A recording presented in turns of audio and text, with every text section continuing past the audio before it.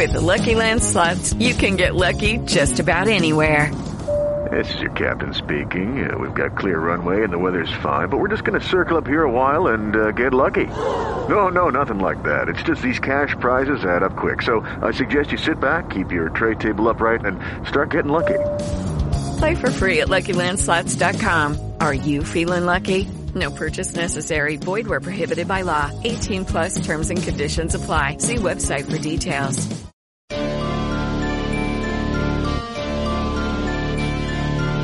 Are you searching for the best in online black radio? Then go to blacktalkradionetwork.com, helping you filter through the noise. Real talk, black talk.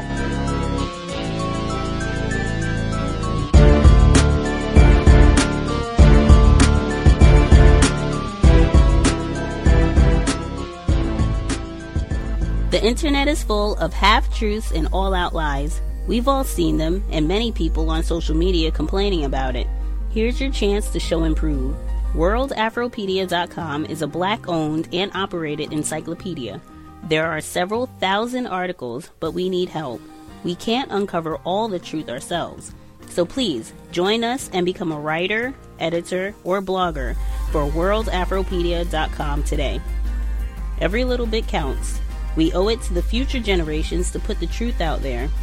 Visit WorldAfropedia.com, the African-centered encyclopedia, a global database of African knowledge for the purpose of bringing about global African wisdom and understanding.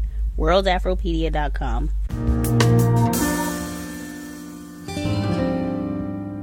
Our skin color was beaten into us as nothing but pure evil. We were to be ashamed of it. We were illegitimate. Our mothers were whores. Our fathers were savages, and we had to pay for those sins. Do you know anything at all about your parents? Basically, no. Easier to break through CIA, KGB files than to get through information on my background.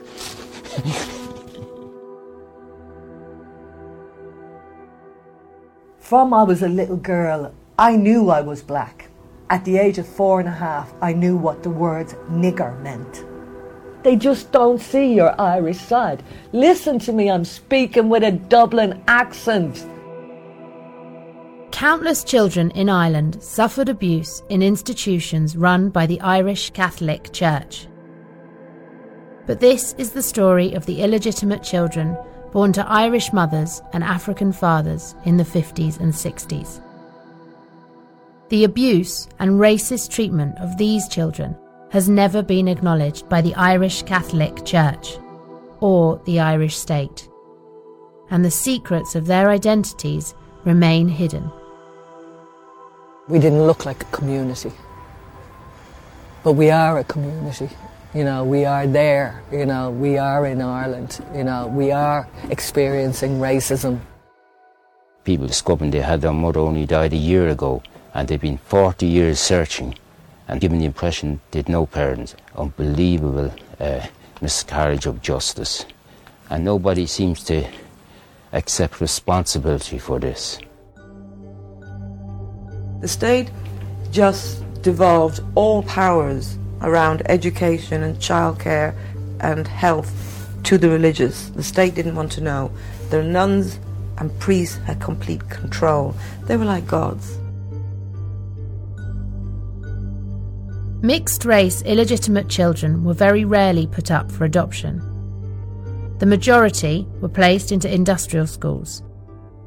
These are institutions run by the Irish Catholic Church to care for children. They use euphemisms like convents or orphanages. They were industrial schools. They were like workhouses. The last thing that they had in these places was love, care, attention, or the welfare of a child.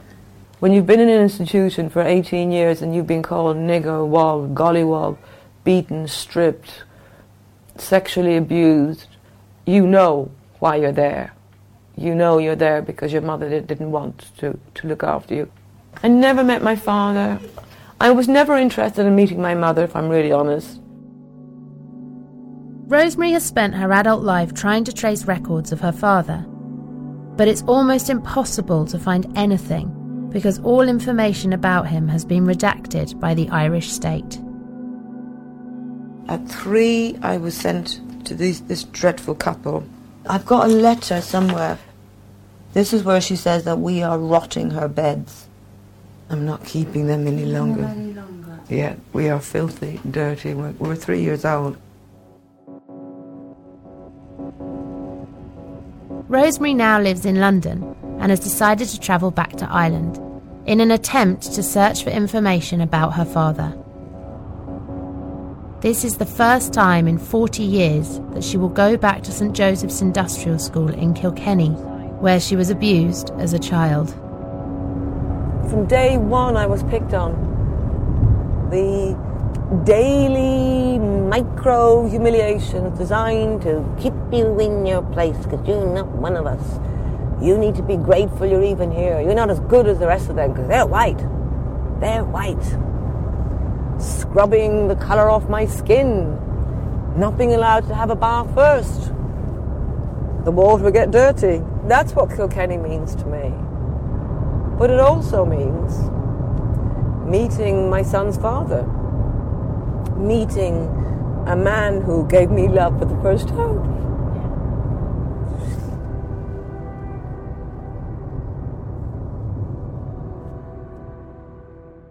Context of white supremacy. Gus T. Renegade in for another broadcast, hopefully to share constructive information on the system of white supremacy.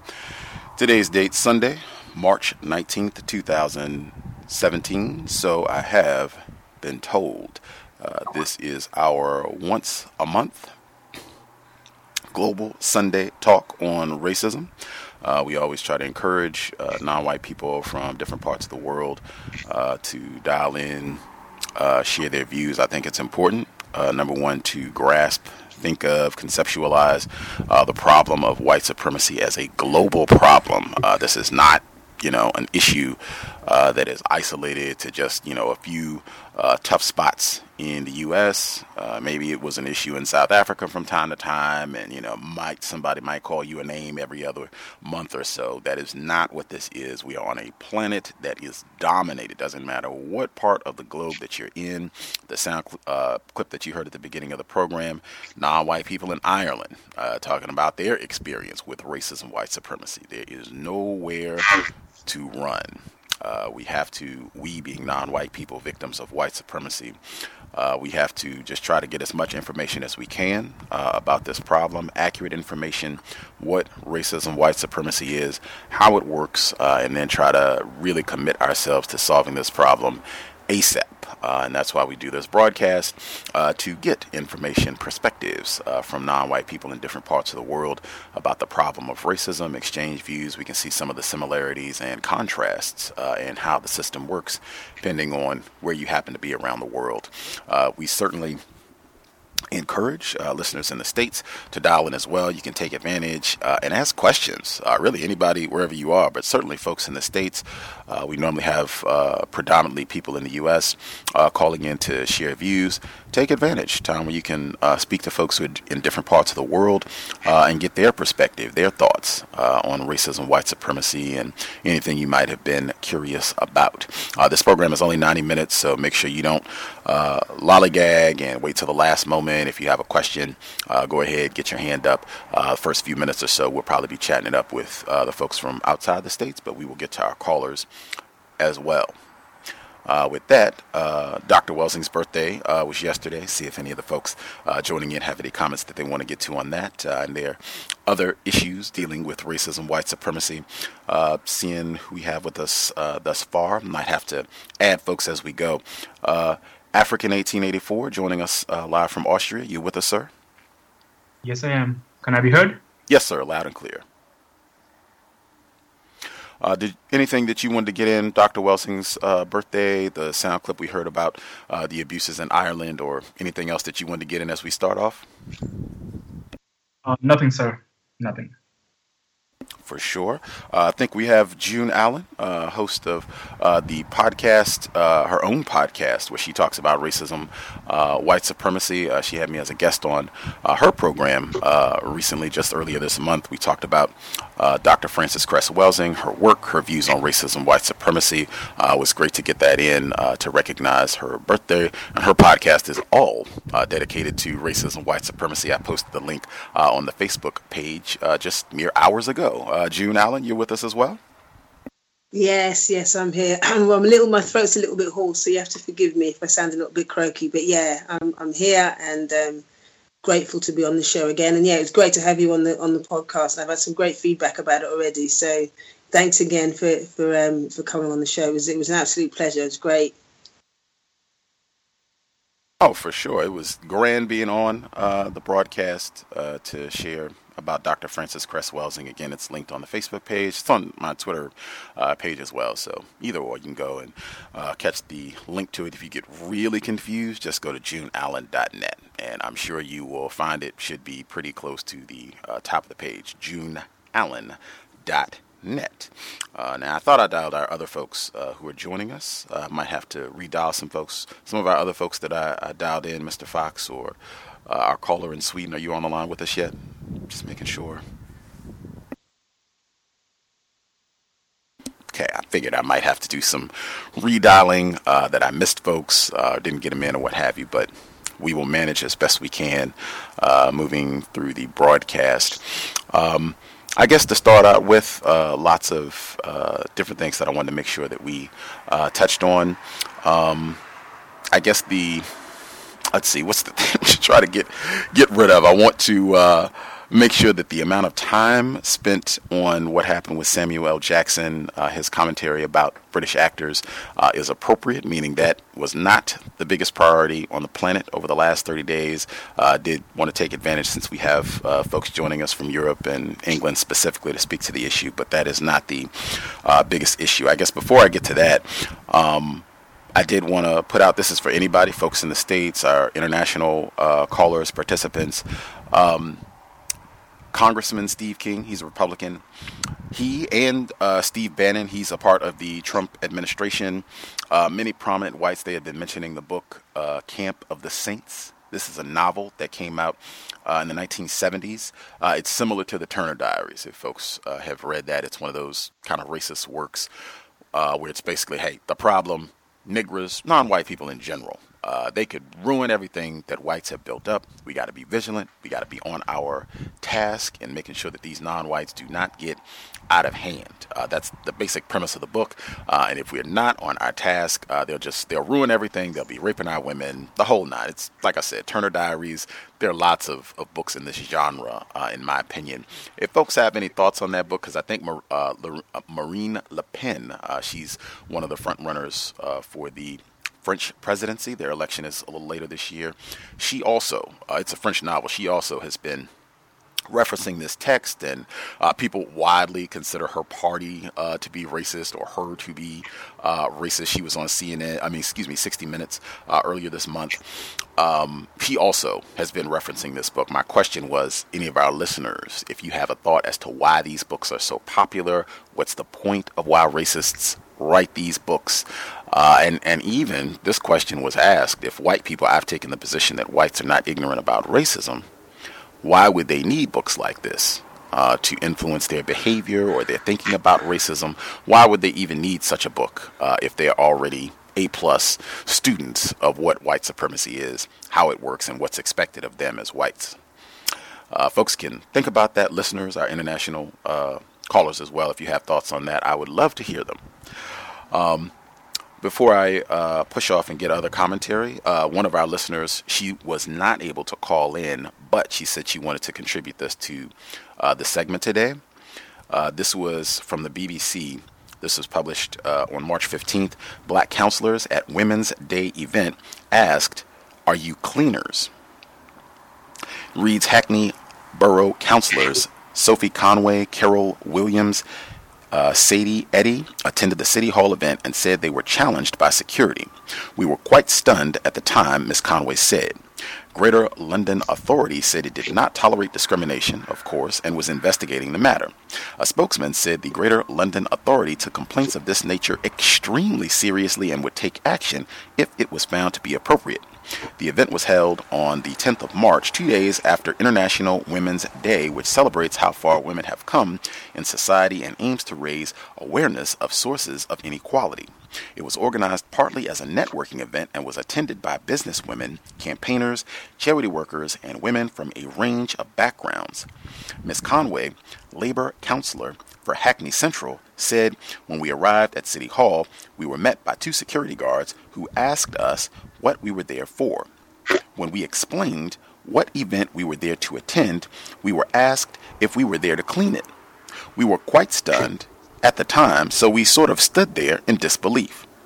Ms. Williams, labor counselor for Hoxton West, who is also part-time doctoral researcher, said there was an instant recognition on his face as soon as the words came out of his mouth, so he knew what he had said was inappropriate, but by that point, it was too late to take it back. It goes on a little bit more. I'll post the report on our Facebook page, but she wanted to share that, and she included in her email that this should be included in workplace racism, which I agree with, but she said she wanted to share it on this program. I'll go to June Allen. Had you heard about this event, and if not, any thoughts from what you heard in the report? No, this is the first time I'm hearing it, but it's just, oh dear, it's just ridiculous, you know. Yeah, and I just think it is important to reiterate again, you know, in England, you know, I know that I was speaking to somebody about it today, actually, you know, people tend to think, you know, like in the UK that somehow the racism over here is a bit more sanitized and, you know, but we experience it. It's more subtle, you know, it's more subtle. And this is an example of that.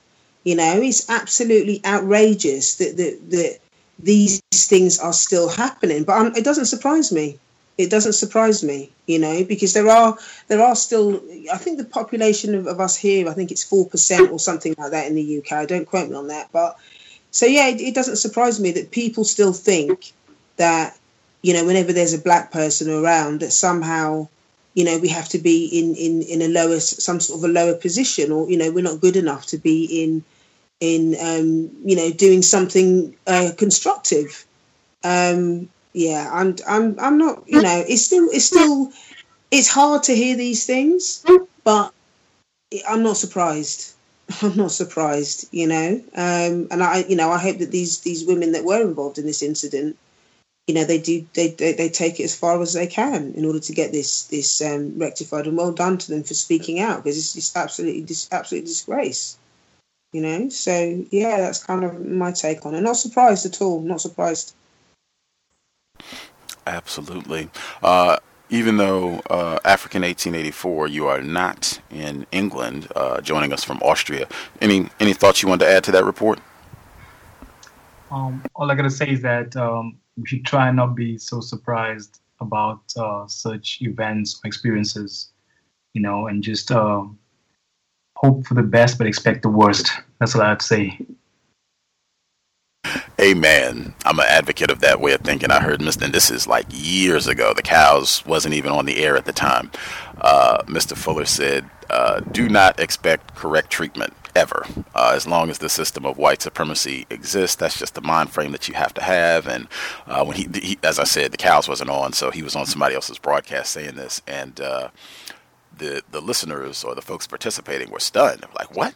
That is crazy. And, you know, who is this old coot? Why did you have him on the program talking, you know, nonsense like this? And he said, you know, that's a terrible way to think. I know. But this is all day, every day. And someone presented an event very similar to what you just heard, even though it was not happening in England, but a black person being treated discourteously and even thrown out of a building. And he said, this happens all day, every day. In fact, I'm reminded there was an event very recently where a group of black females in the States, they were, I think they were at either a hotel or some sort of business establishment. It might have been a restaurant, but they came in, it was a group of them, and the establishment, some suspected racist at the establishment, he assumed that they were prostitutes. and went to challenge them, I think he went and got, nasty with them. Like, hey, I see you. I know what you're doing. Don't be trying to, pull anything in here. If you do, I'm going to call the police. We'll let you stay for the time. Just talk, like, no questions asked, no nothing. Just, you're prostitutes. That's what you are. And, I got my eye on you. And they did the same thing. They had Black Self-Respect to post about this. They commented about this. But exactly what African 1884 just said, I think understanding racism, white supremacy, so that we're not surprised about these events, and then have the Black self-respect that these council women displayed to speak out about the event. I think they posted it on social media to get a lot of attention. Not that they're going to fire this, suspected racist security guard, but at least to get it out there so that more people are informed, aware of how big of a problem this is. Even when you're dressed, they got photographs. All of these folks look professional, beautiful, well-dressed. Even under those circumstances, you're just another nigger, might be a prostitute. Moving forward, and I see some of the folks who dialed in. I'll try and sprinkle in calls as we go. Just give me a few moments.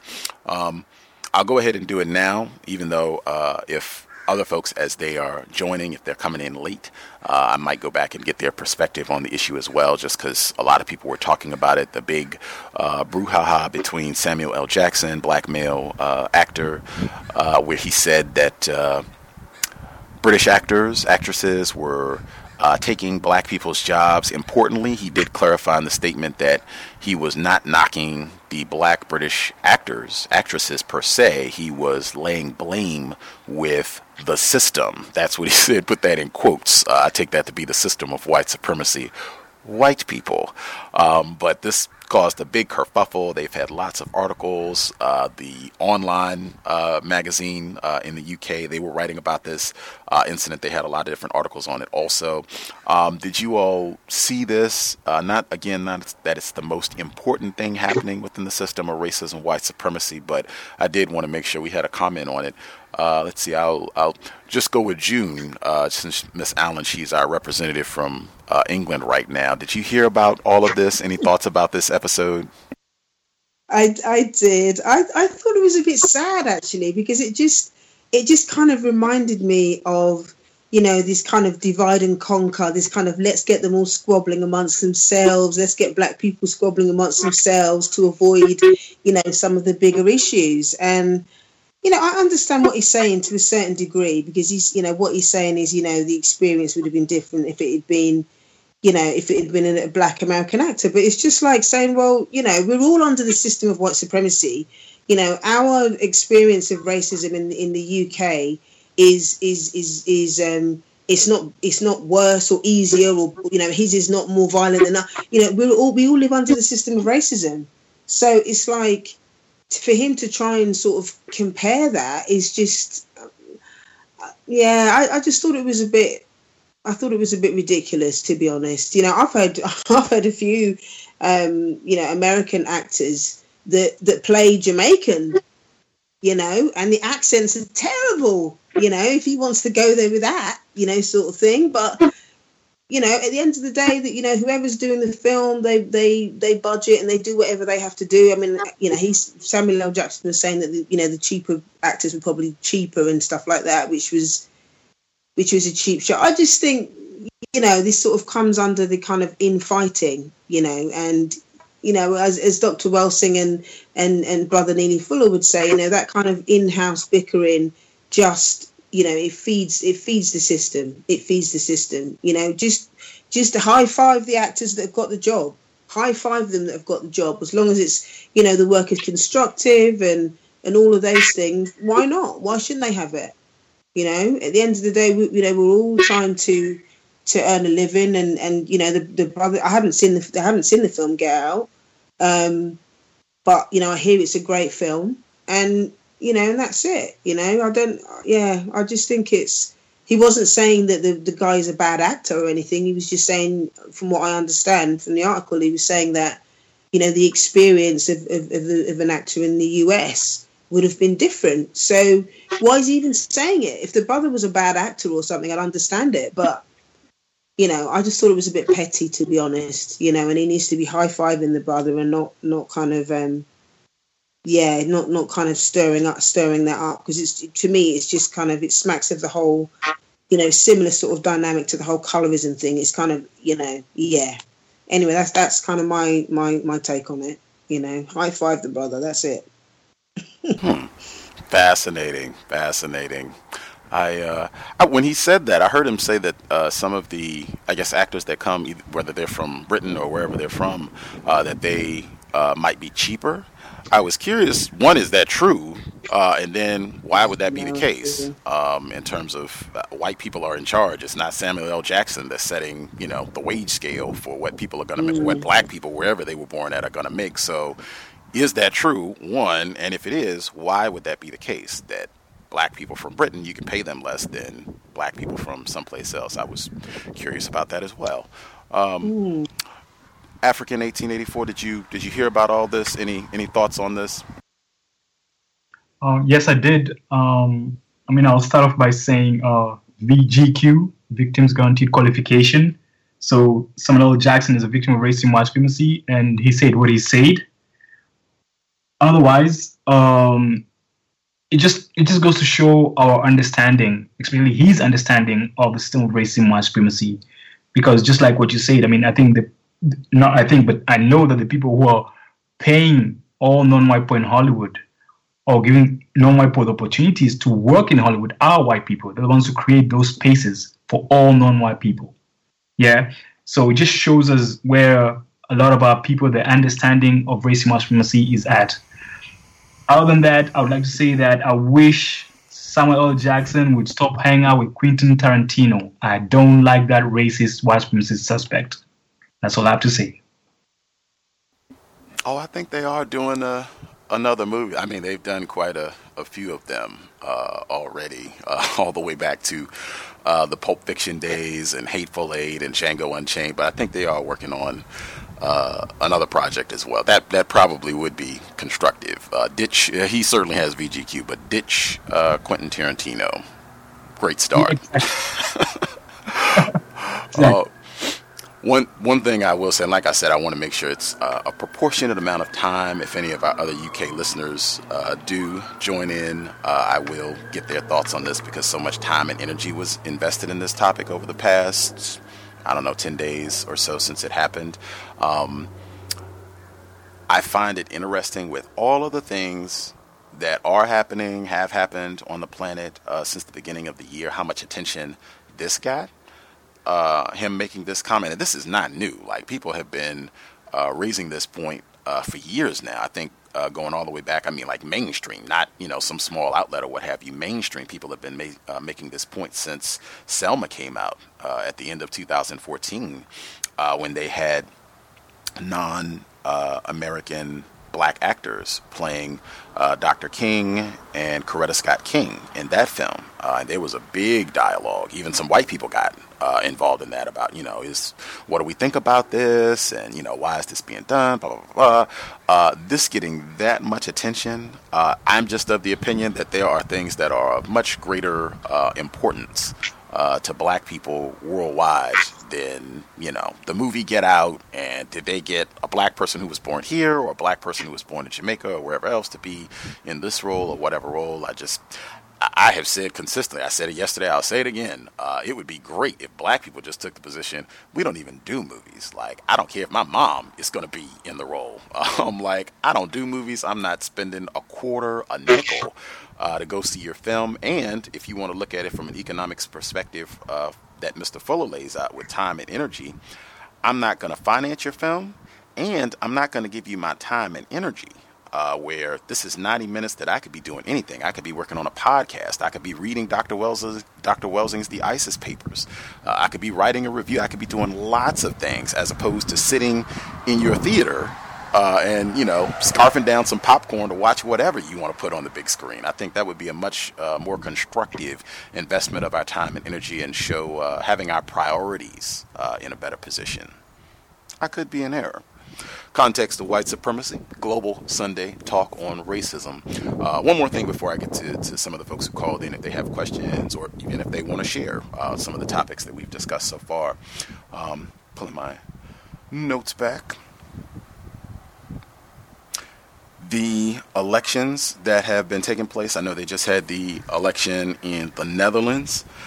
Geert Wilders, this was a white guy who was regularly compared to Donald Trump in the Netherlands, and he was saying a lot of the same rhetoric. You know, he didn't want immigrants there, non-white people, Muslims this, a lot of the same rhetoric. He did not win. They had the general election in the Netherlands. His party didn't win. They were saying that, you know, this might represent the far right, as they call it, not being as successful after Brexit and Donald Trump. Marine Le Pen, I think she's still one of the front runners for the French election that's coming up. I think Germany, they're having their election this year as well, where it's the same type of sentiment. They're really upset about all the non-white immigrants that Prime Minister Angela Merkel has allowed to come into Germany. Have you all been following these elections? What happened in the Netherlands? What's going on in France? And any commentary as it relates to white supremacy? I guess I'll start with African 1884. Yeah, I was following the elections in the Netherlands, and here on this side of the world, Austria, a lot of people were, I mean, there's also a push towards the right, quote unquote, right-wing parties and all that. So some folks were reporting on TV. They had an interview on the streets, and some of the white folks here were kind of like disappointed that the man did not win or did not get the majority vote and everything, you know. And there's some also who, the quote unquote good-meaning white folks, who were excited about him not winning. Yeah, that was all. That I got from this side of the world. Interesting. Wow. June Allen, again, she's in England. Was there much commentary in your part of the world about all these elections? Any views on how this relates to white supremacy? To be honest, I didn't really read up that much about it. But just, you know, the little that I did see, you know, all the stuff about immigration and all of that, you know, I'm just learning more and more that, you know, a friend of mine calls it the white supremacy shuffle. He doesn't call it politics, he calls it the white supremacy shuffle. So, you know, that's basically what it is. You know, there's not going to be anything new in there that we don't know already. It's just, you know, joining the dots between what we're learning as we understand racism as it evolves and how it's playing itself out with be it in the States or in Europe. You know, at the end of the day, if it's white people who classify themselves as white, the agenda is always going to be dominated by what do we do about the fact that we're going to become, you know, that we could become extinct. You know, that's the kind of, that's the premise. And yeah, there's always news about the immigrant thing, but, you know, it's always it's here, and yeah, it's the same story. It's the same story, you know. So yeah, I mean, I should probably, you know, read a lot more of it than I do, but sometimes it's hard. It's hard to kind of just to watch it play itself out in such an ugly way, but there you have it. Yeah, that's the truth of where we are, and it's important to, you know, to be a little bit aware, I suppose, of all that stuff. But yeah, that's kind of where I am with it.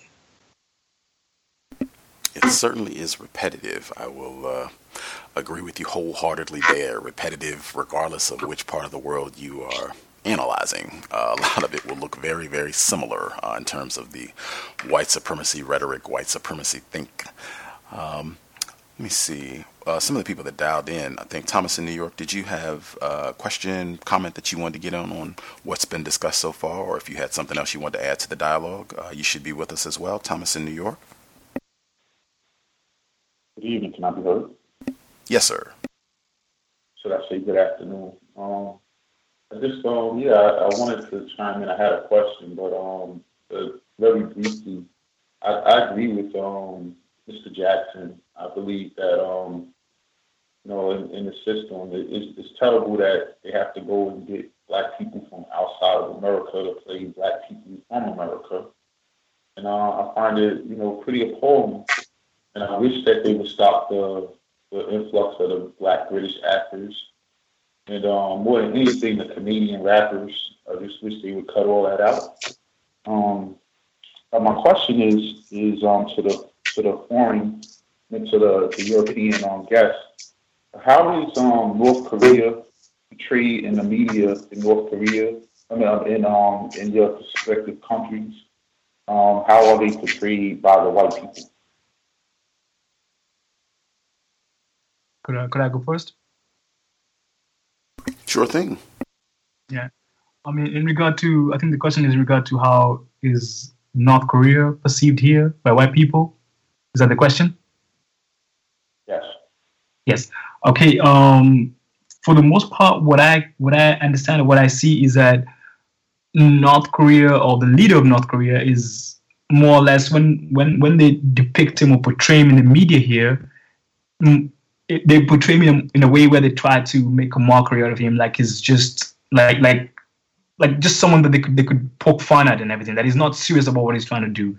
They don't take his let's say what he's been doing with maybe trying to shoot missiles here and there. They don't take that seriously here in Austria, to be precise, But I think in the U.S. it's a very different reality when they think about North Korea.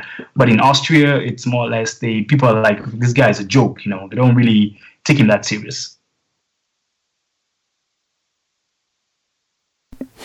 Interesting.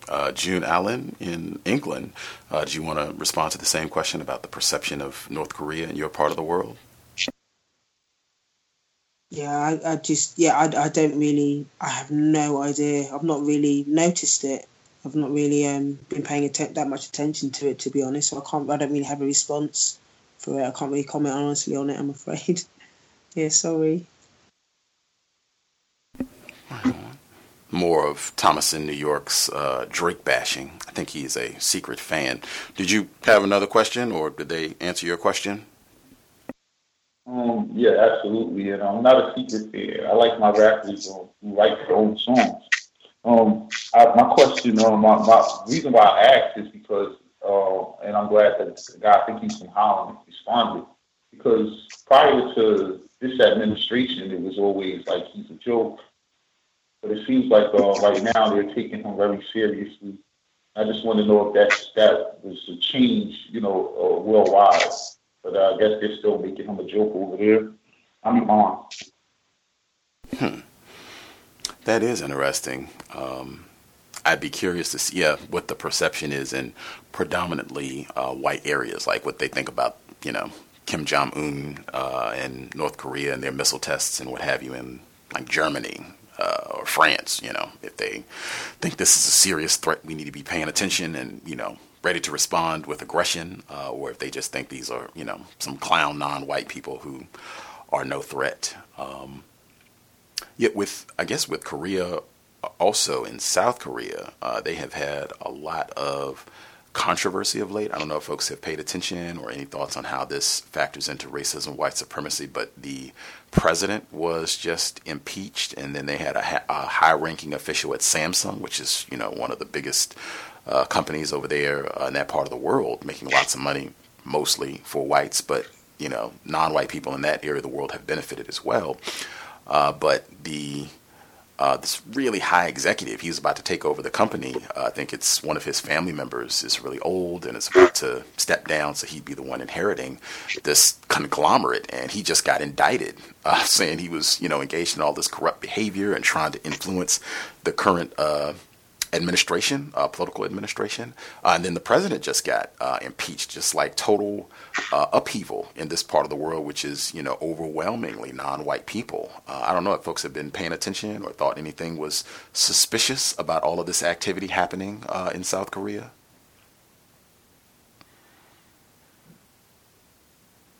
No, I haven't. To bring me back to that book we read, what was that, Matthew Stoddard, I think? Stoddard? Lothrop Stoddard.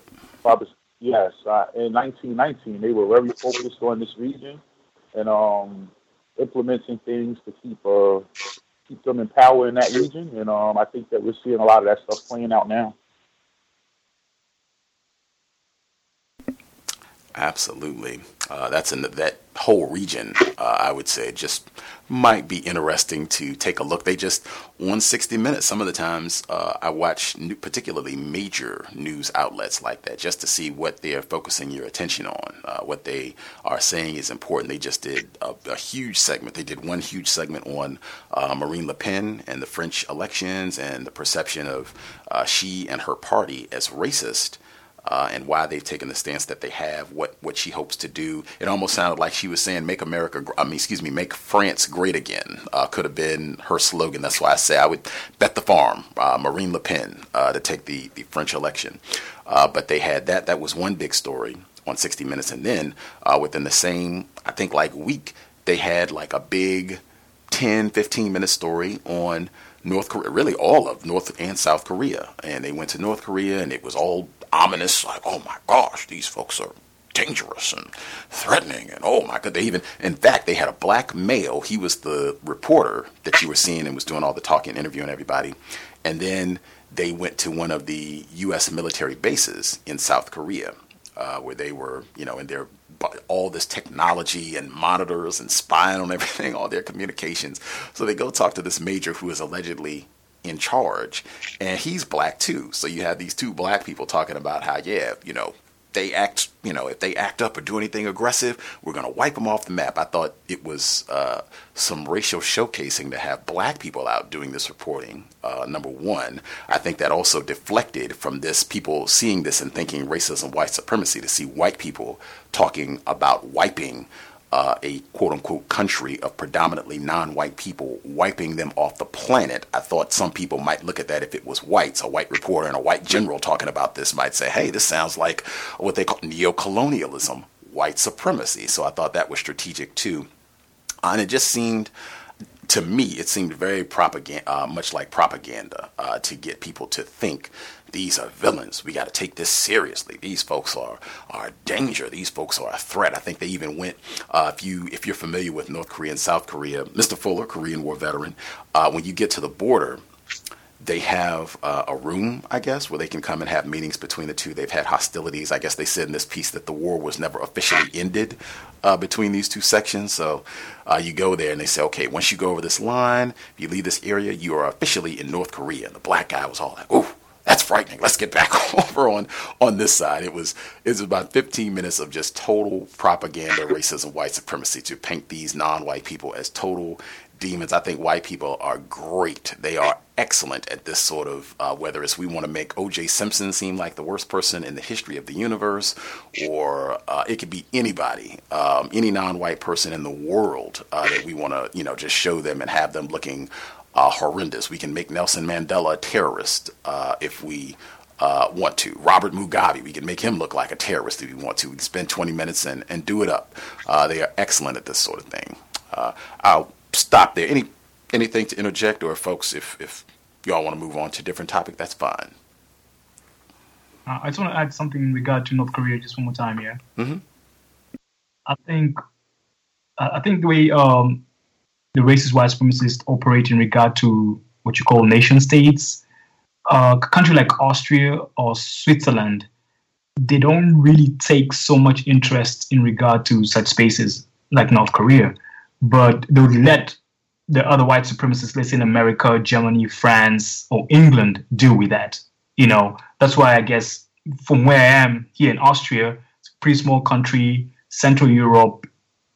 They don't really they just look at it as just fun and games when it comes to North Korea, But I'm sure that they communicate with, let's say, the white supremacists in the U.S. or in the U.K. and everything, and they're the ones who are able to, go up front and maybe just continue spreading this clear propaganda that something wrong is happening, or North Korea is doing something really wrong that could damage the quote unquote, or deplete or get rid of the white race, But they don't really for example, like I said, for Austria, in the media, it just comes off like a mockery, like this guy is just fun and games, Sometimes they'll add a bit of both, where they do this person as a threat and then they'll still do some mockery. But I think that's important too, where I guess within the system of white supremacy, like other white nation states, quote unquote, they might allow more powerful ones. You deal with that. That's your issue, and we'll root. If we need to do any support, we can do that. But you all handle that. You all got it. We'll let the more powerful whites take care of that issue. And I think I have seen that sort of thing before. I think some of that even may have happened with the Iraq conflict back, the one after 9/11. I think some of that might have happened in terms of who does the heavy lifting to go do this, and then the other white nation states kind of sit back and cheerlead or whatever support role that they're going to play, if that makes sense to folks. Context of white supremacy, again, our global Sunday talk on racism. And again, this is not our normal program. This is not 3 hours. So if you have questions, if you have a topic that you'd like to hear an international perspective, since we have folks that are outside the states to kind of hear their views, feel free, chime in. Just do not wait till the last second today, because this is a shorter broadcast. You can feel free. I have another question. Yes, sir. I just want to know if the international, black people, if in those respective countries, are they being influenced to donate their organs or to donate blood by these white countries?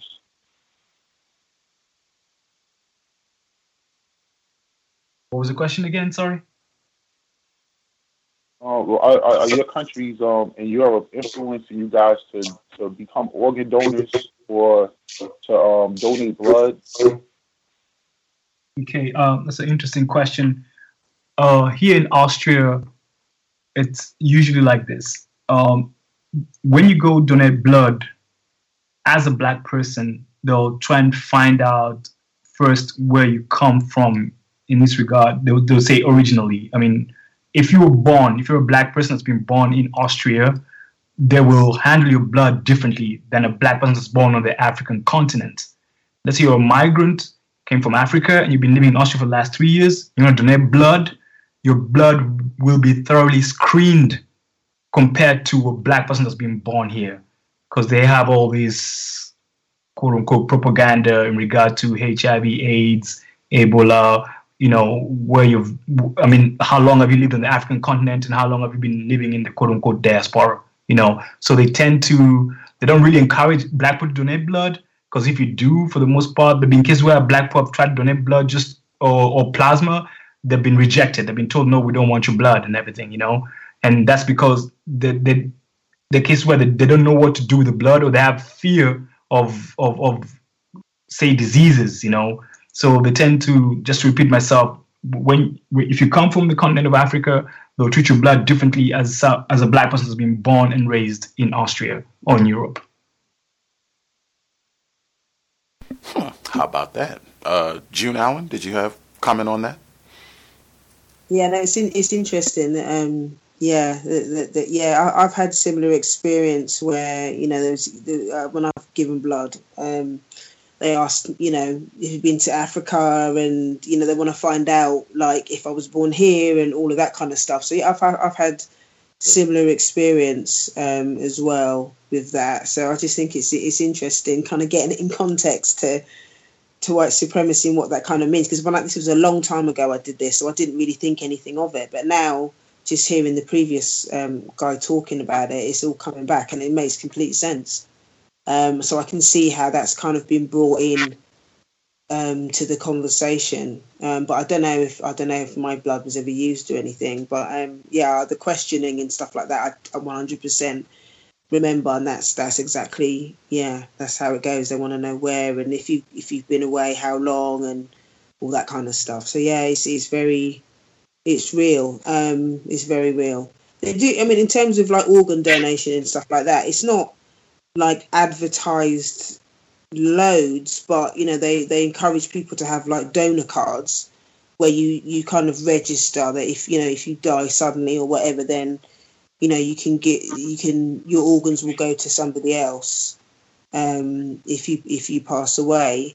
But I remember hearing stories in the States where they're actually targeting people that sign up for these things for organ harvesting or something like that. I don't know, is that true? That's kind of what I remember reading something in the States. So I'm not signed up to it, and I've been reluctant to do it, obviously because of now how I understand it from a white supremacy point of view. But yeah, it's quite scary actually that. Yeah, we have to be so careful because you go to the doctor or you do these things thinking that it's for a good cause. But obviously, because of the deception around white supremacy and how they've operated over the last, few hundred years or whatever, it's important to remember that it's always a lot bigger than that. It's always a lot bigger than, the question that they ask you or the reason that what you think they're asking you. There's always something else behind it. So, yeah, that's the importance of understanding the layers to this that come with it. It's never anything simple. There's always layers beneath it that's important to recognise. But yeah, so it's a good question. So thanks for asking. Absolutely. Racists always have a hidden racist agenda. Might not even come to light for years, the other motivations that they had for doing or saying something. The caller at 3246, did you have a question for Miss June Allen, African 1884? You should be with us as well, 3246. Yes, sir. Can I be heard? Yes, sir. Yes, sir. Greetings to you, the host, callers, and the listeners, and greetings to the out of country or out of the U.S., the black people out of the U.S. that are speaking. So I had a question about if you hear a lot of conversation about white people talking about their extinction. I've seen a lot of things on YouTube where they talk about migrants coming into Europe and that will lead to their extinction. And it looks like a lot of these conversations are like public conversations. I'm just wondering, do you know are black people a part of those public conversations at all? For me personally, it's June here. For me personally, I've never heard white people. White people don't say it to me directly, but like yourself, I've witnessed these conversations on social media, on YouTube, just various internet websites. I've seen them. White supremacists having these conversations. I've downloaded a few memes from these websites. There was one particular conversation that I was reading, and it was about what's his name, Tom Hanks.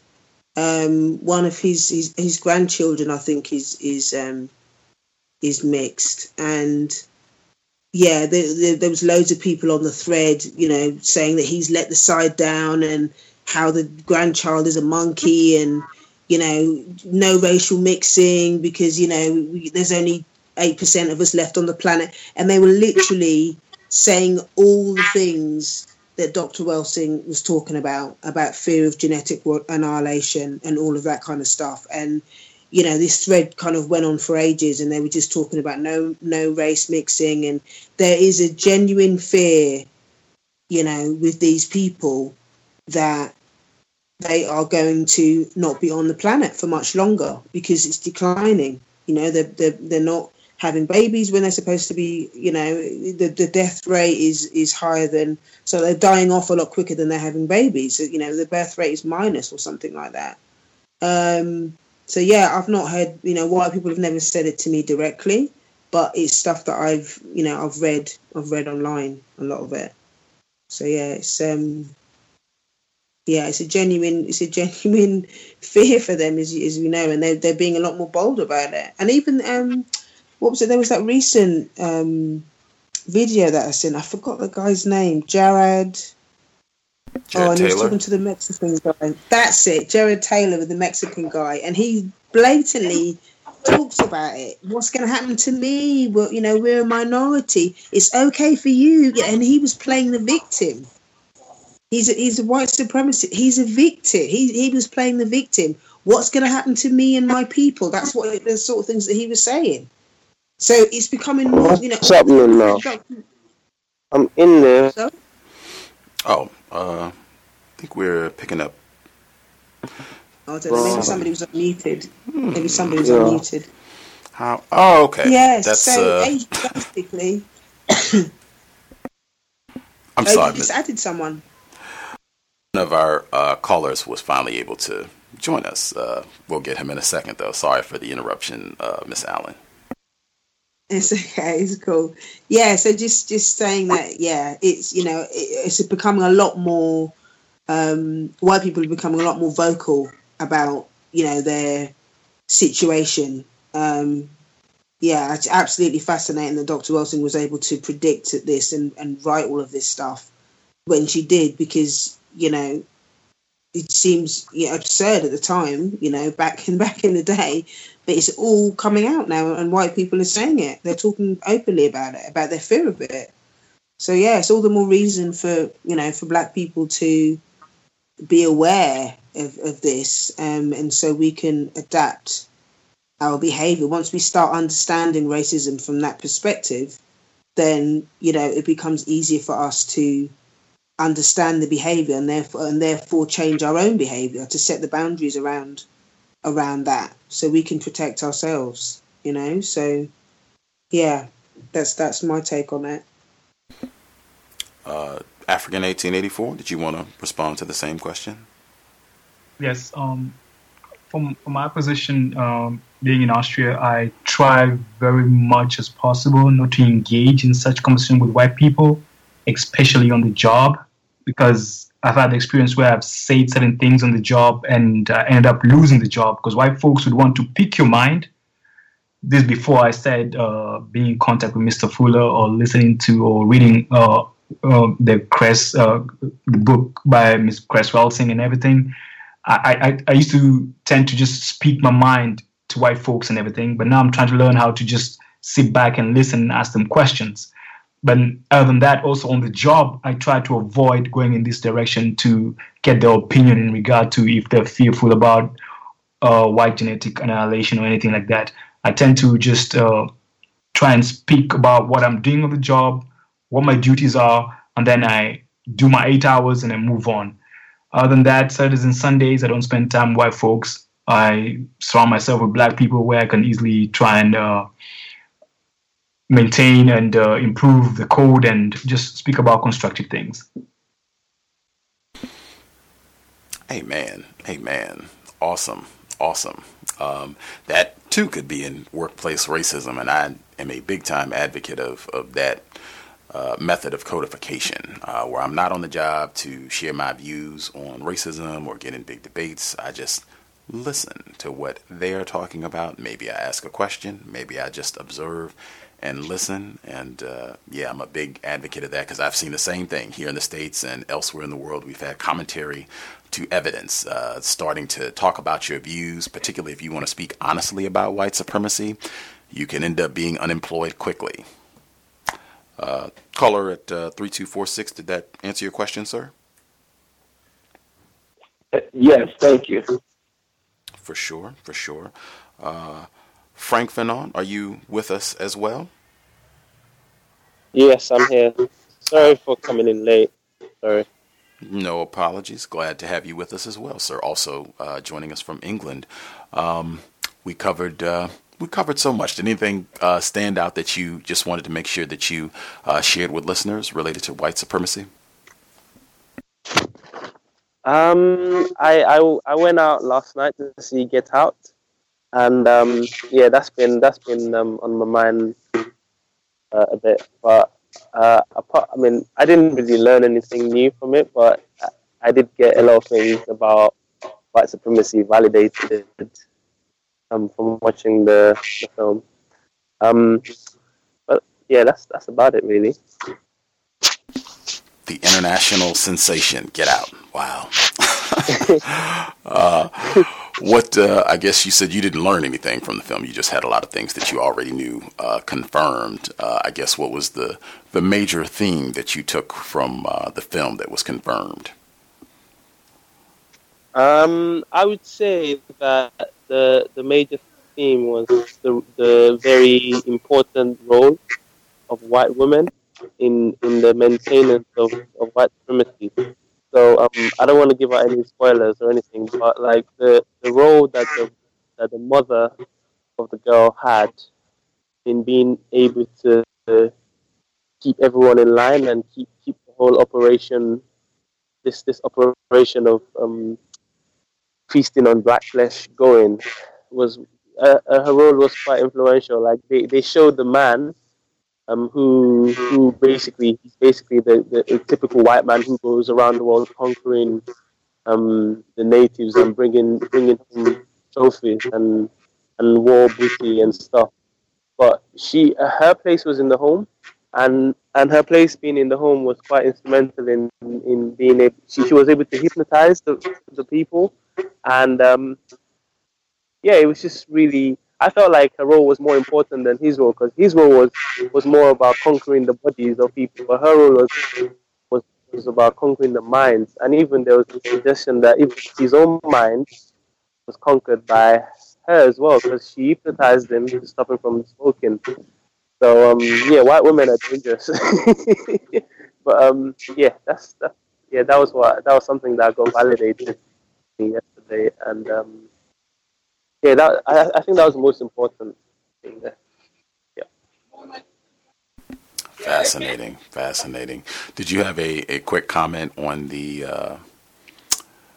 conflict that was generated by Samuel L. Jackson, saying that he thought it was incorrect to have black Brits or black people that were born outside the states playing roles where they're pretending to be African Americans, and that whole kerfuffle? Did you have any thoughts on that as it relates to white supremacy?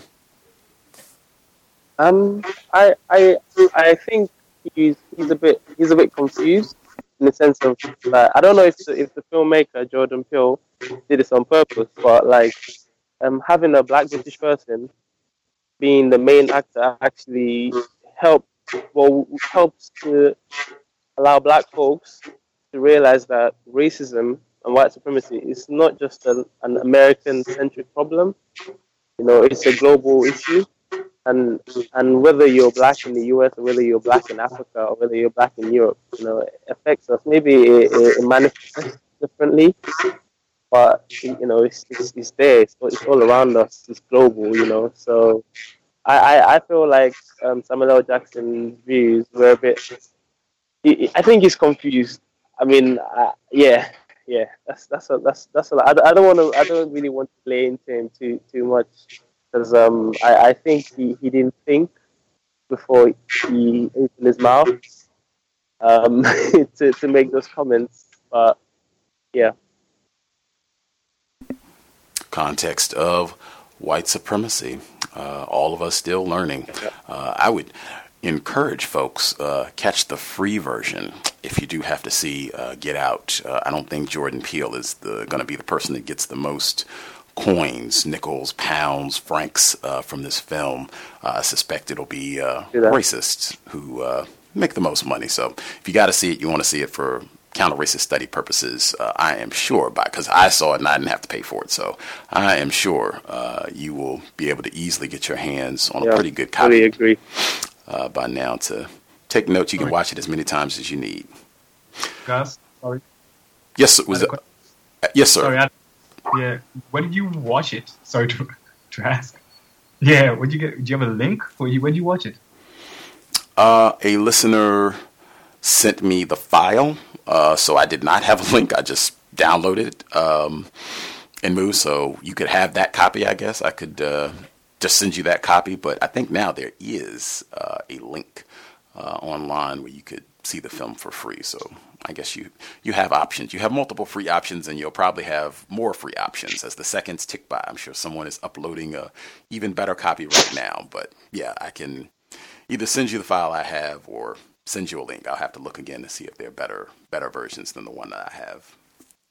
Okay, thank you. Appreciate it. Mm-hmm. Mm-hmm. Some of our other folks are calling. How grand. Let's see. I'll see if I can bring in any of them if they want to get commentary. I just want to make sure that I emphasize again, with all of the films and even forget films, with all of the things that are happening in the world, racists, they are phenomenal at getting us to focus our attention on things that they want us to focus on. And that's what I've said from the very beginning with this film, Get Out, which raised my suspicions. Anything that white people are excited, and I've seen a lot of white people who are excited and talking about this film, even if they are not with glee, right? And decked out in full Get Out paraphernalia, T-shirts and hats and, party favors and the whole nine. Even if they're not doing that, just the fact that that film is being talked about this much still. It's been out for 2 weeks and it's on the front page of the New York Times right now. They got a whole interview about this, and even this conflict with Samuel L. Jackson, that helps get more controversy. White people are great about that. We can get you to focus on this when we want you, or we can get you to ignore this. I stated before, a black male was found hanging from a tree in Washington State, where I am. That didn't get nearly as much attention as Get Out.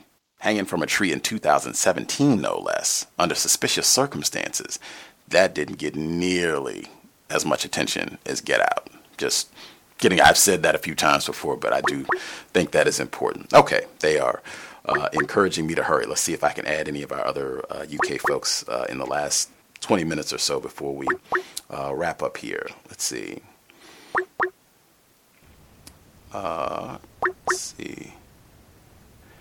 Andrew, are you with us, sir? Can you hear us? Oh, we were not able to get Andrew in. Dang, he was calling. I'll try again. I don't know there seems like there might be some tech issues keeping us from getting some of our UK listeners on. I think we had that problem last time with Andrew specifically, where it was some sort of issue getting his line open. While I'm trying to get that resolved, did folks have other commentary that they wanted to get in? And again, to our listeners, if you have a question you want to ask any of our listeners, you should do so now, because the clock is ticking.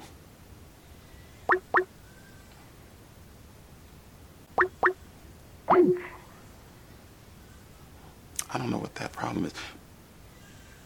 I'll assume nobody had a question, comment that they wanted to get in. I will remind folks as well, from the ceremony yesterday in honor of Dr. Welsing, they had a lot, I am told, of the different lectures that she's done from the Welsing Institute over the years. Poet Danny Queen, he's been a guest on that program before. He was with us last year after her transition. And he said then, hey, if you want to get some of the CDs of lectures that she did, drop me an email. I've posted his contact information online. I can send you his email. I think he even puts his phone number online. I don't know how comfortable I am giving his phone number out, but I certainly can pass you his email if you want to get in touch with him and kind of go through the catalog and maybe pick out a Welsing Institute lecture or 5 that you would like to order. I know me personally, I'm trying to get my hands on the one that she did, the first Welsing Institute lecture that she did after Hurricane Katrina. And then I would like to get the Welsing Institute lecture that she did after the passing of Madiba, Nelson Mandela, back in 2013. I'm told that was fascinating for a number of reasons. I think there was some name-calling directed at the deceased Madiba, and Dr. Welsing just put on a brilliant demonstration of black self-respect and just being truthful about racism, white supremacy. But Poet Danny Queen, if you want to get contact information to get some of the lectures that Dr. Welsing has done, drop me a line and we'll hook you up. See, I'm going to try. I'm sorry, did I miss someone? Oh, maybe they were being nosy. I'm going to try again to see if I can get Andrew with us, because we missed him last time too. I don't know why we're having so many difficulties getting him with us on the line. Used to not be that troublesome before, and it's still not going through. We will continue. Hi, June. Can I suggest something? Yes, ma'am. This happened to me. Sometimes, because I know that Skype quite often do updates quite regularly. Sometimes, if you get them to do the update and then come back on the line for you to add them, sometimes that will work. If he hasn't done regular updates, then sometimes it won't let them add you on. I see. I think we actually have him now. Andrew, are you with us, sir? Yes. Hello, everyone. Hi, Gus. Greetings. Good to hear you, sir. Crazy. Hi. The tech issues. Yeah, Wow. I feel like we touched on so much. We were talking about North Korea, South Korea, and their perception in the world. I guess that we can start right there. That was a question Thomas in New York asked. The other folks already responded, so this is you, Andrew. Have you noted how North Korea or Kim Jong-un, how the country or their leader, quote unquote, is discussed in the UK? Like, how do white people talk about them? Do they perceive them as like a serious threat, or are they talked about as more of a cartoonish joke? That was Thomas in New York's question. Yeah, it's thanks for bringing me on, by the way. First of all, I really appreciate it. For sure. Yeah, well, it's funny because it seems to have changed. About a year ago, even up to about 6 months ago, he seems to have been treated as a bit of a joke, right?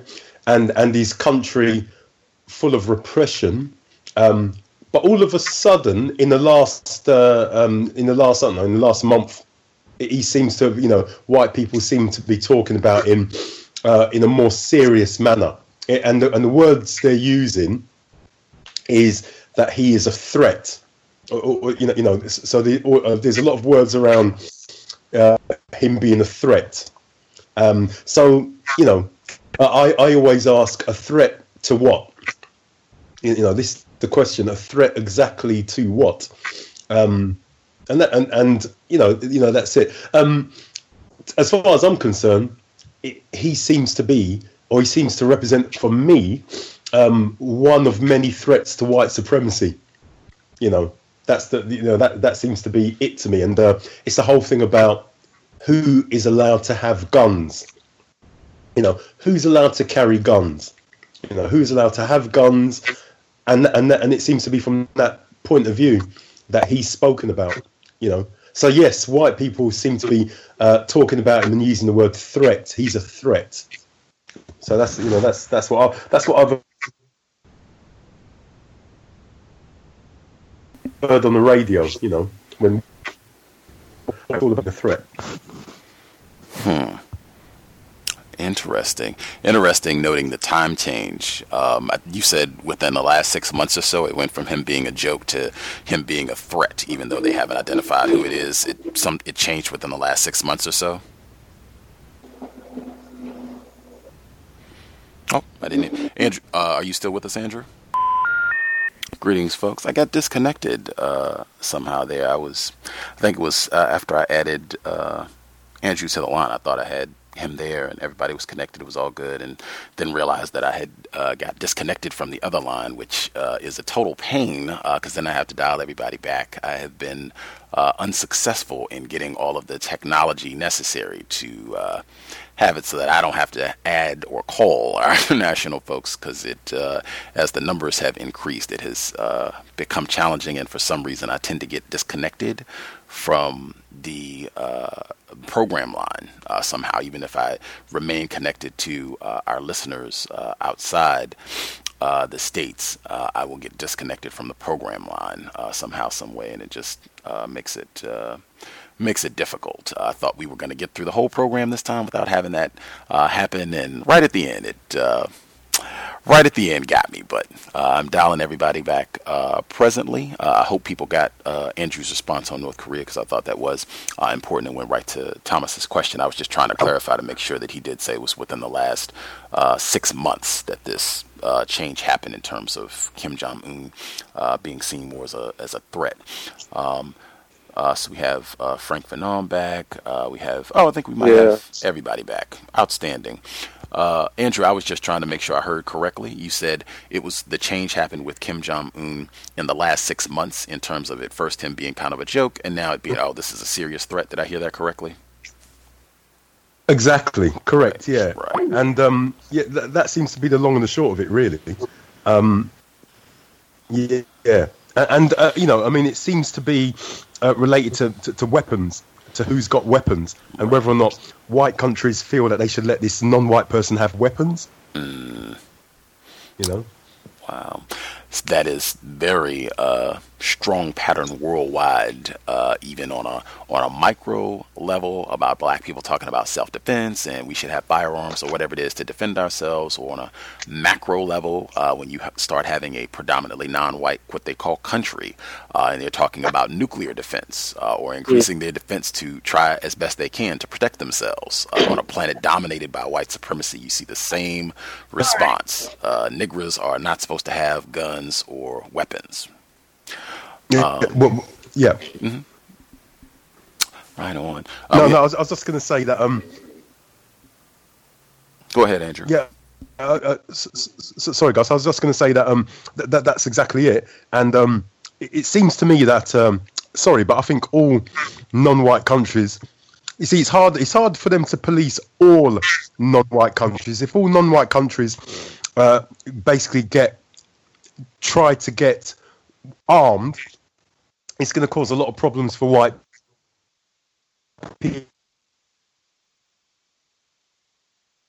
people. You know, and you know, eventually, well, that's the direction it's going. No, that's my personal view. Reminds me, I think Minister Malcolm. This is 1960s. He was talking. I just forget the exact year. This is like 1963, 1964.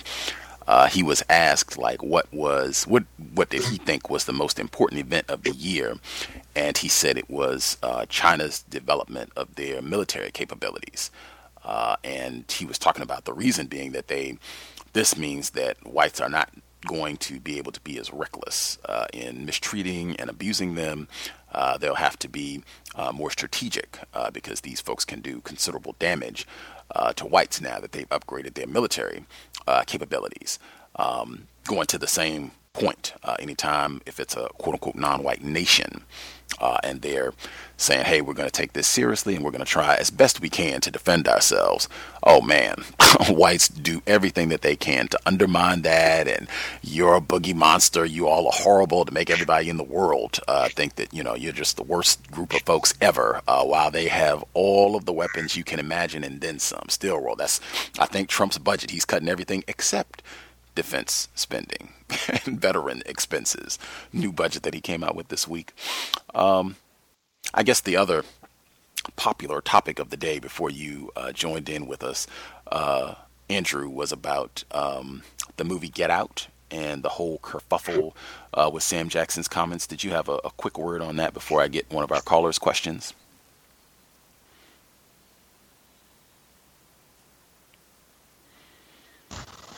Sorry, Gus. The line went a bit funny for a minute. Do I have a comment on who? The whole conflict with the film Get Out, and then Samuel L. Jackson saying that he had a problem with black British actors or actresses taking African American entertainers' roles and what have you. Did you have a comment about any of that? No, I've not heard about that. I'd like to know what was said. I've not heard about that at all. Wow, I am amazed. I think you might be the only. I've not heard about it. That is amazing. I think you might be the only person on the line who has said that. I think you might be the only person I've talked to in the last 2 weeks who has said, "Oh yeah, I didn't know anything about that." No. I'm not. I must admit, I've been very busy. I've been very busy at work for the last God knows how long, to be honest. Good. But no. I mean, no. I'd like to know. I'd like to know something about that. Oh, well, I will not be the person to inform you. only because it's not that high on my priority list. I'm sure you can find out. They have an article about it in the online for the UK. You can read it there. It's been big news, but it's just conflict among non-white people where we're not really focused on the problem, in my opinion. I'll be honest though, Gus. I have heard in the last year, I have heard different rumblings in that area from various African American, just general, and it goes back to what Neely Fuller says. Well, it goes back to a few things. One, it's the whole thing about that's his paycheck, where is mine, right? So there is that. But on another level, as far as I'm concerned, you have an African film industry in Africa, and I'd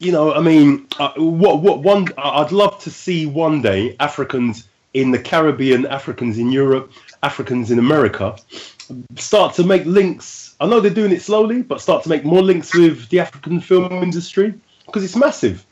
And as far as I'm concerned, then we won't have to go and ask white people for anything.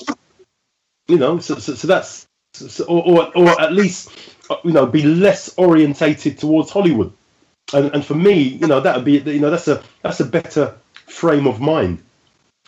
That's my general point of view.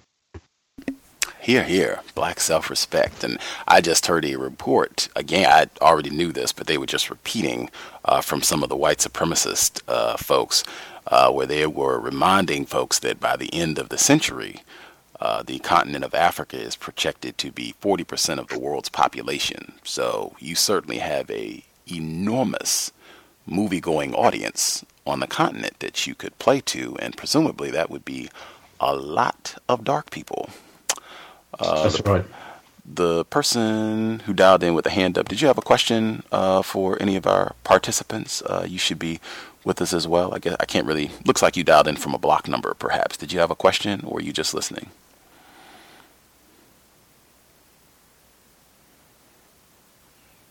Let's see. Oh, okay. Is that me? I reckon you should be with us. Yes, we can hear you. Can you hear me? Yes. Oh, this is me, Mr. Fox. I'm just, I've dialed in through the way you suggested, but I've not been able to have any input whatsoever. Oh, well, we can hear you now. So did you have input you wanted to share?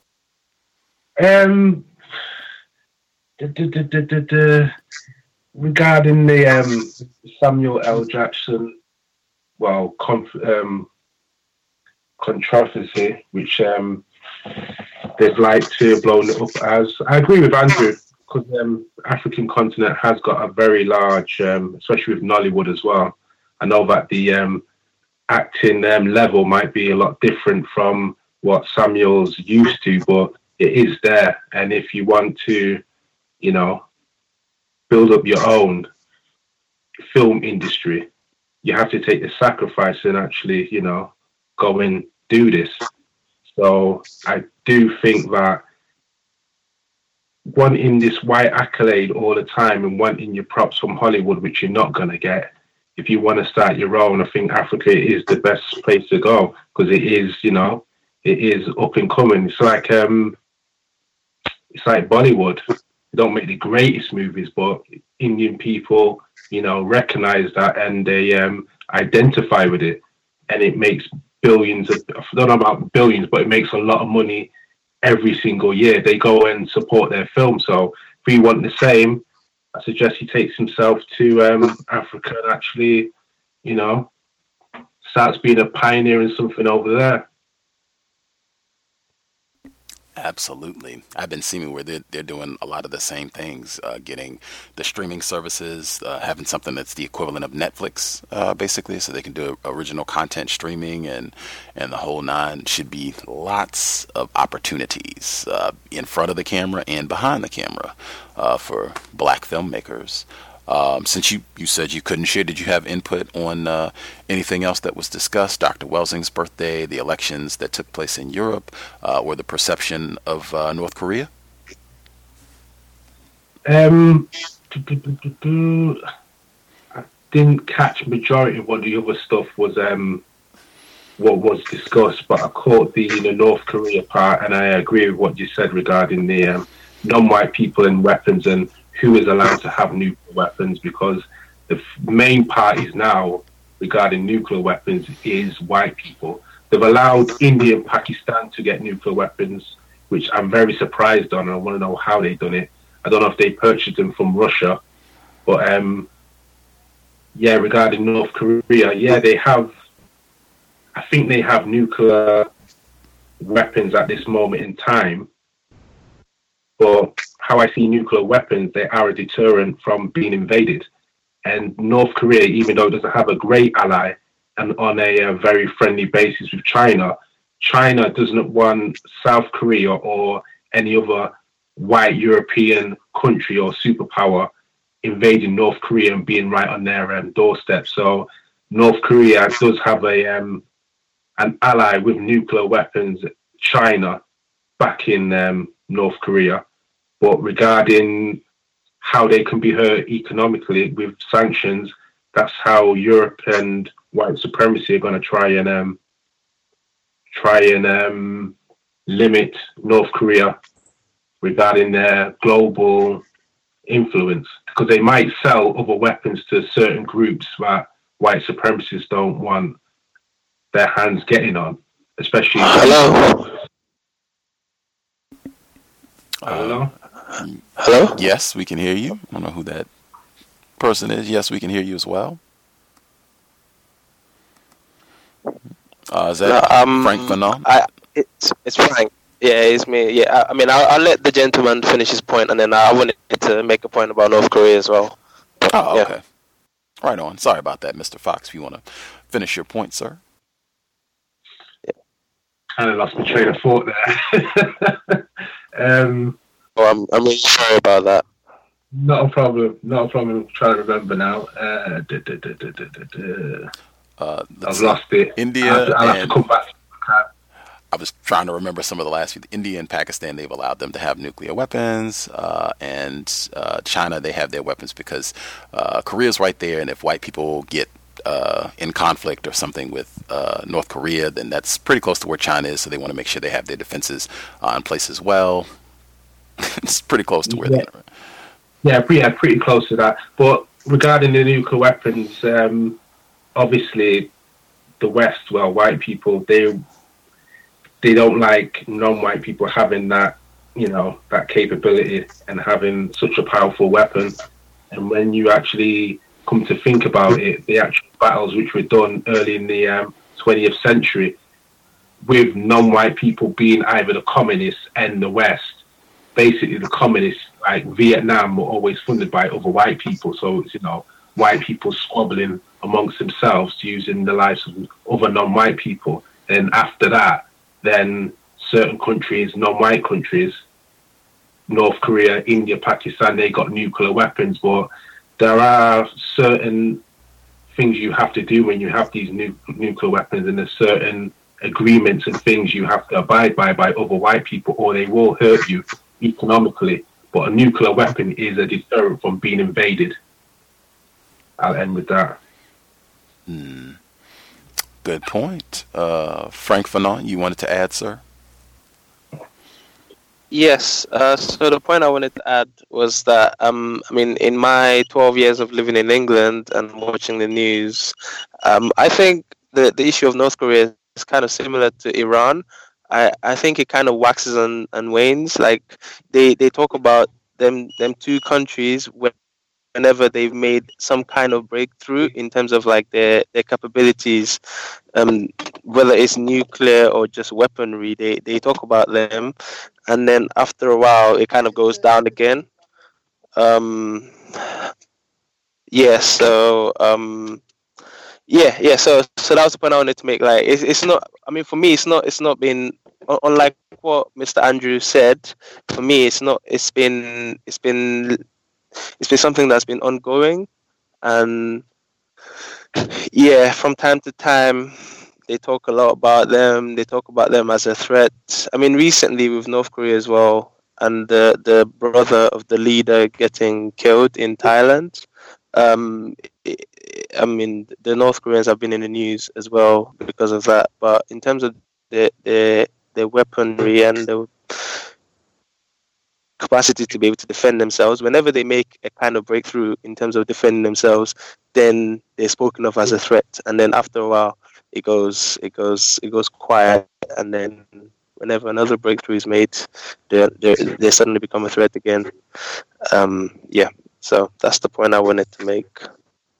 Yeah, I think that's a great comparison as well, and just in my view, I just go back to what was said on 60 Minutes. Now they spent the first 5-10 minutes talking about how dangerous these folks are and cruel they are to their own people, talking about North Korea, and then they go talk to the white military, even though it's a black representative, but they go talk to the white military troops in South Korea. And they say, hey, whatever North Korea does, they launch any missiles, they decide they want to get tough, we will wipe them off the planet.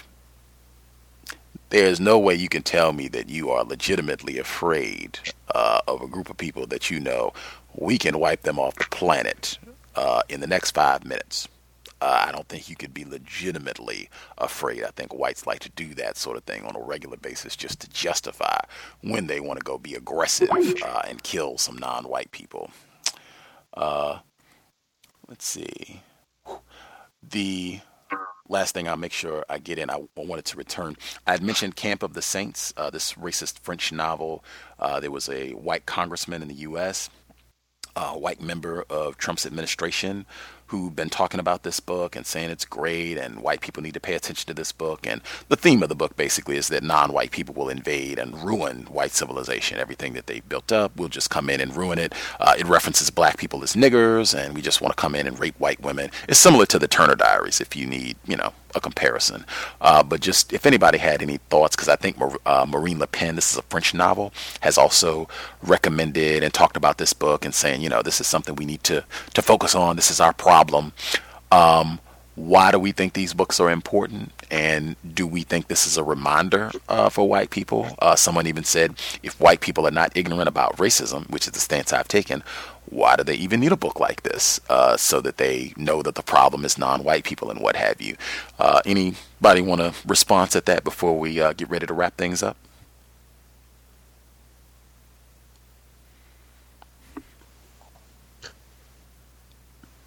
Can I say something about the need for those kinds of books? Yes, sir.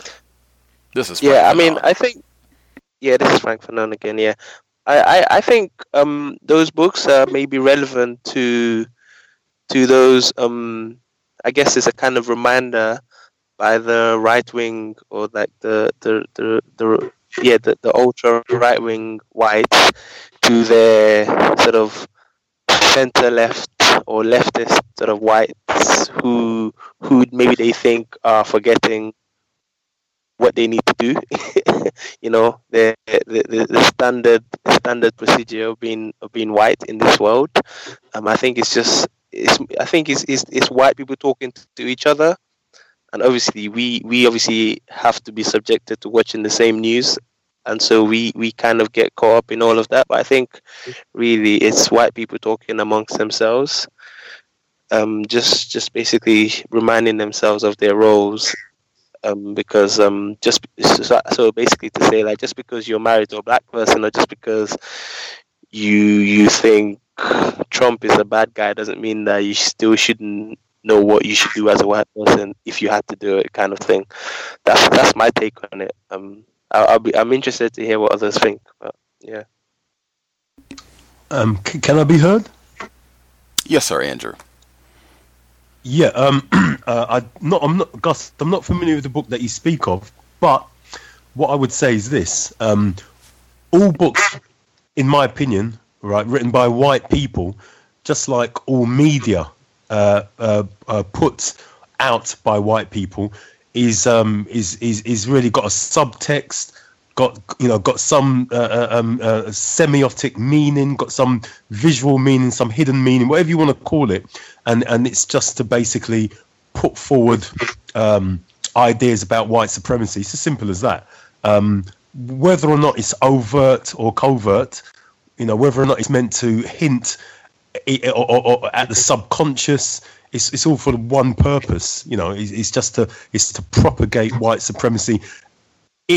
Children's programs to propagate white supremacy to young children, ideas of dominance for white children, so that they can grow up thinking that they're the movers and the shakers and the controllers of everything. The sad thing is when we as black parents, or if you like, the first teachers of children who are women, when they buy these white books for black children, white parents, white women very rarely, if ever, buy media that has black figures, black children as the central figure. They don't buy those books, or they don't purchase that media for their children, and we need to stop purchasing this media for our children. It's quite important. So anything they put out, it is going to be to propagate that central idea, So, that's how I see it. So it doesn't surprise me. I will check out that book that you say, but no, it doesn't surprise. Anything that puts them forward and whereby they operate as the central figure in the story, whereby they're the movers and shakers, and we are directed by them and told to move here, move there, sit down, stand up. Right? No, it doesn't. None of that surprises me. It doesn't at all surprise me. Good point about being mindful parents about the content that we purchase for our offspring. Did anybody else want to respond to this sort of overt white supremacist literature? Why this sort of content is available, what purpose it serves, and if whites even need these type of reminders? Yeah, it's true. And yeah, I 100% agree with the whole, there's always some sort of subtext. And, it doesn't even have to be, black people just need to be invisible, in order for it to have the same effect sometimes, because it's not, what they put in, but also what they don't put in, if I'm making any sense.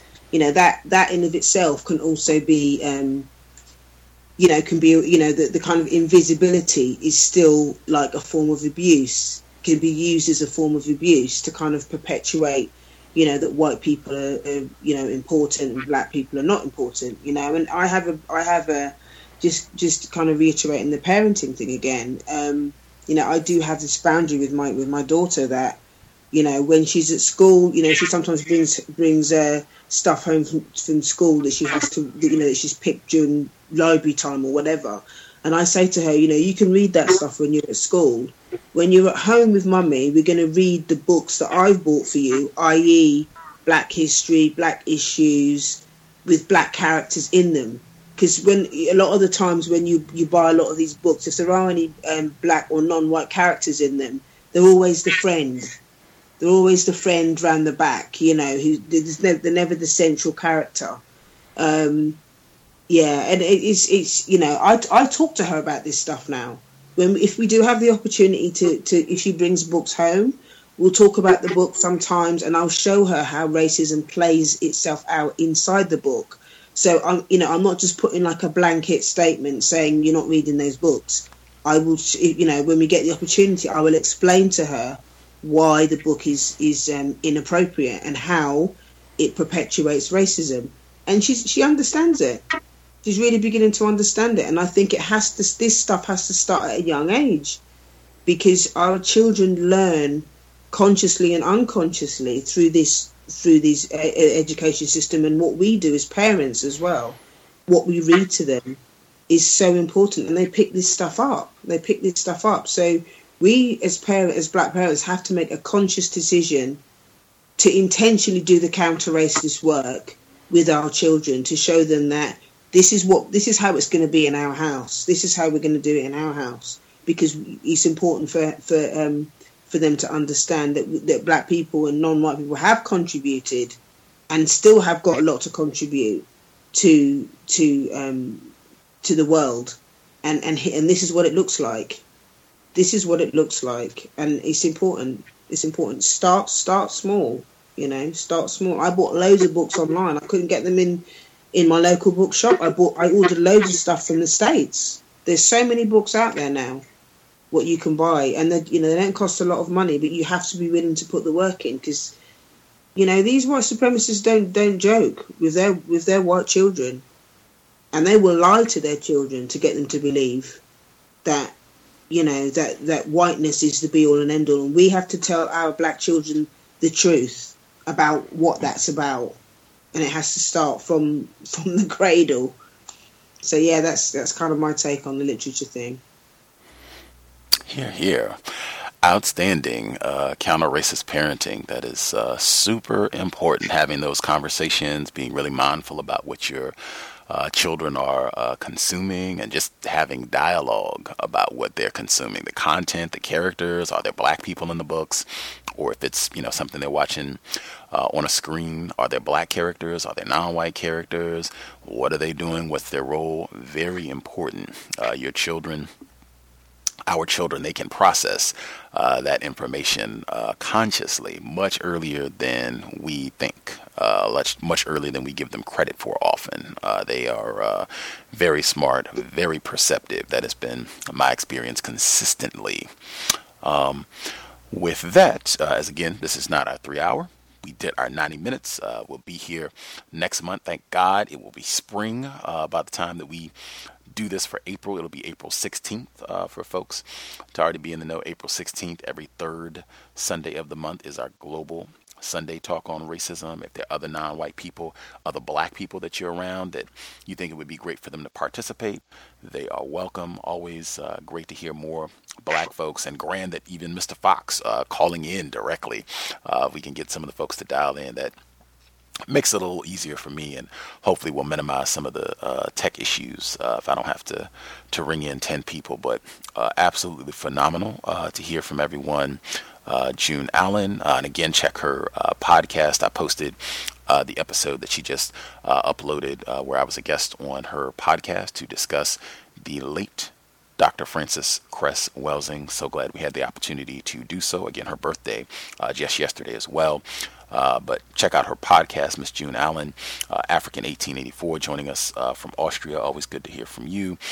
Andrew, persistent. Glad we were able to get him in today. Frank Fanon joining us as well. And Mr. Fox, who operates the YouTube channel, gets a lot of the C.O.W.S content uploaded to YouTube. A lot of folks have been able to access the program because they found it on YouTube. Super appreciative for all of the effort and making the time and calling in today. That is fantastic. Glad we were able to get him on the line. We'll be looking forward to hearing from all of you next month. Hope everybody stays safe, constructive, as well as our callers in the States, Thomas in New York, and the other folks who dialed in. Phenomenal to hear from you all as well. And again, encourage sobriety would be best under conditions of white supremacy, and that's worldwide. I don't think us being intoxicated with an alcohol or a few brews, cigarettes, any of that, whether we're in England, Brazil, the U.S., Canada, South Korea, I don't think us being intoxicated is going to work out in our favor anywhere in the world as long as white supremacy exists. I think Dr. Welsing would want us to take phenomenal care of our health, our brain computer, so that we can crank out solutions to the problem: racist man, racist woman, racist child. Everyone good? So, yeah, we good. Spectacular. Thank you again for tuning in. Hope it was a constructive investment of everyone's, I guess, Sunday evening, Sunday afternoon, depending on where you are in the world. Creator, we ask that you help us remain patient with other black people, victims of white supremacy. We ask that you help us remain patient with ourselves. Help us, remind us to demonstrate the highest levels of black self-respect at all times, in all places, each and every time we are in contact with another black person. It has been time. Replace white supremacy with justice immediately. Cal signing out. Thanks all for tuning in. Nigga, you so brainwashed. I'm a victim, brother. Problem. You're a victim. I'm a victim of 400 years of conditioning. Shut up. The man has programmed my conditioning. Even my conditioning has been conditioned. Hey guys, it is Ryan. I'm not sure if you know this about me, but I'm a bit of a fun fanatic when I can. I like to work, but I like fun too. It's a thing. And now the truth is out there. I can tell you about my favorite place to have fun. Chumba Casino. They have hundreds of social casino style games to choose from with new games released each week. You can play for free anytime, anywhere. And each day brings a new chance to collect daily bonuses. So join me in the fun. Sign up now at ChumbaCasino.com. No purchase necessary. VGW. Void where prohibited by law. See terms and conditions. 18+.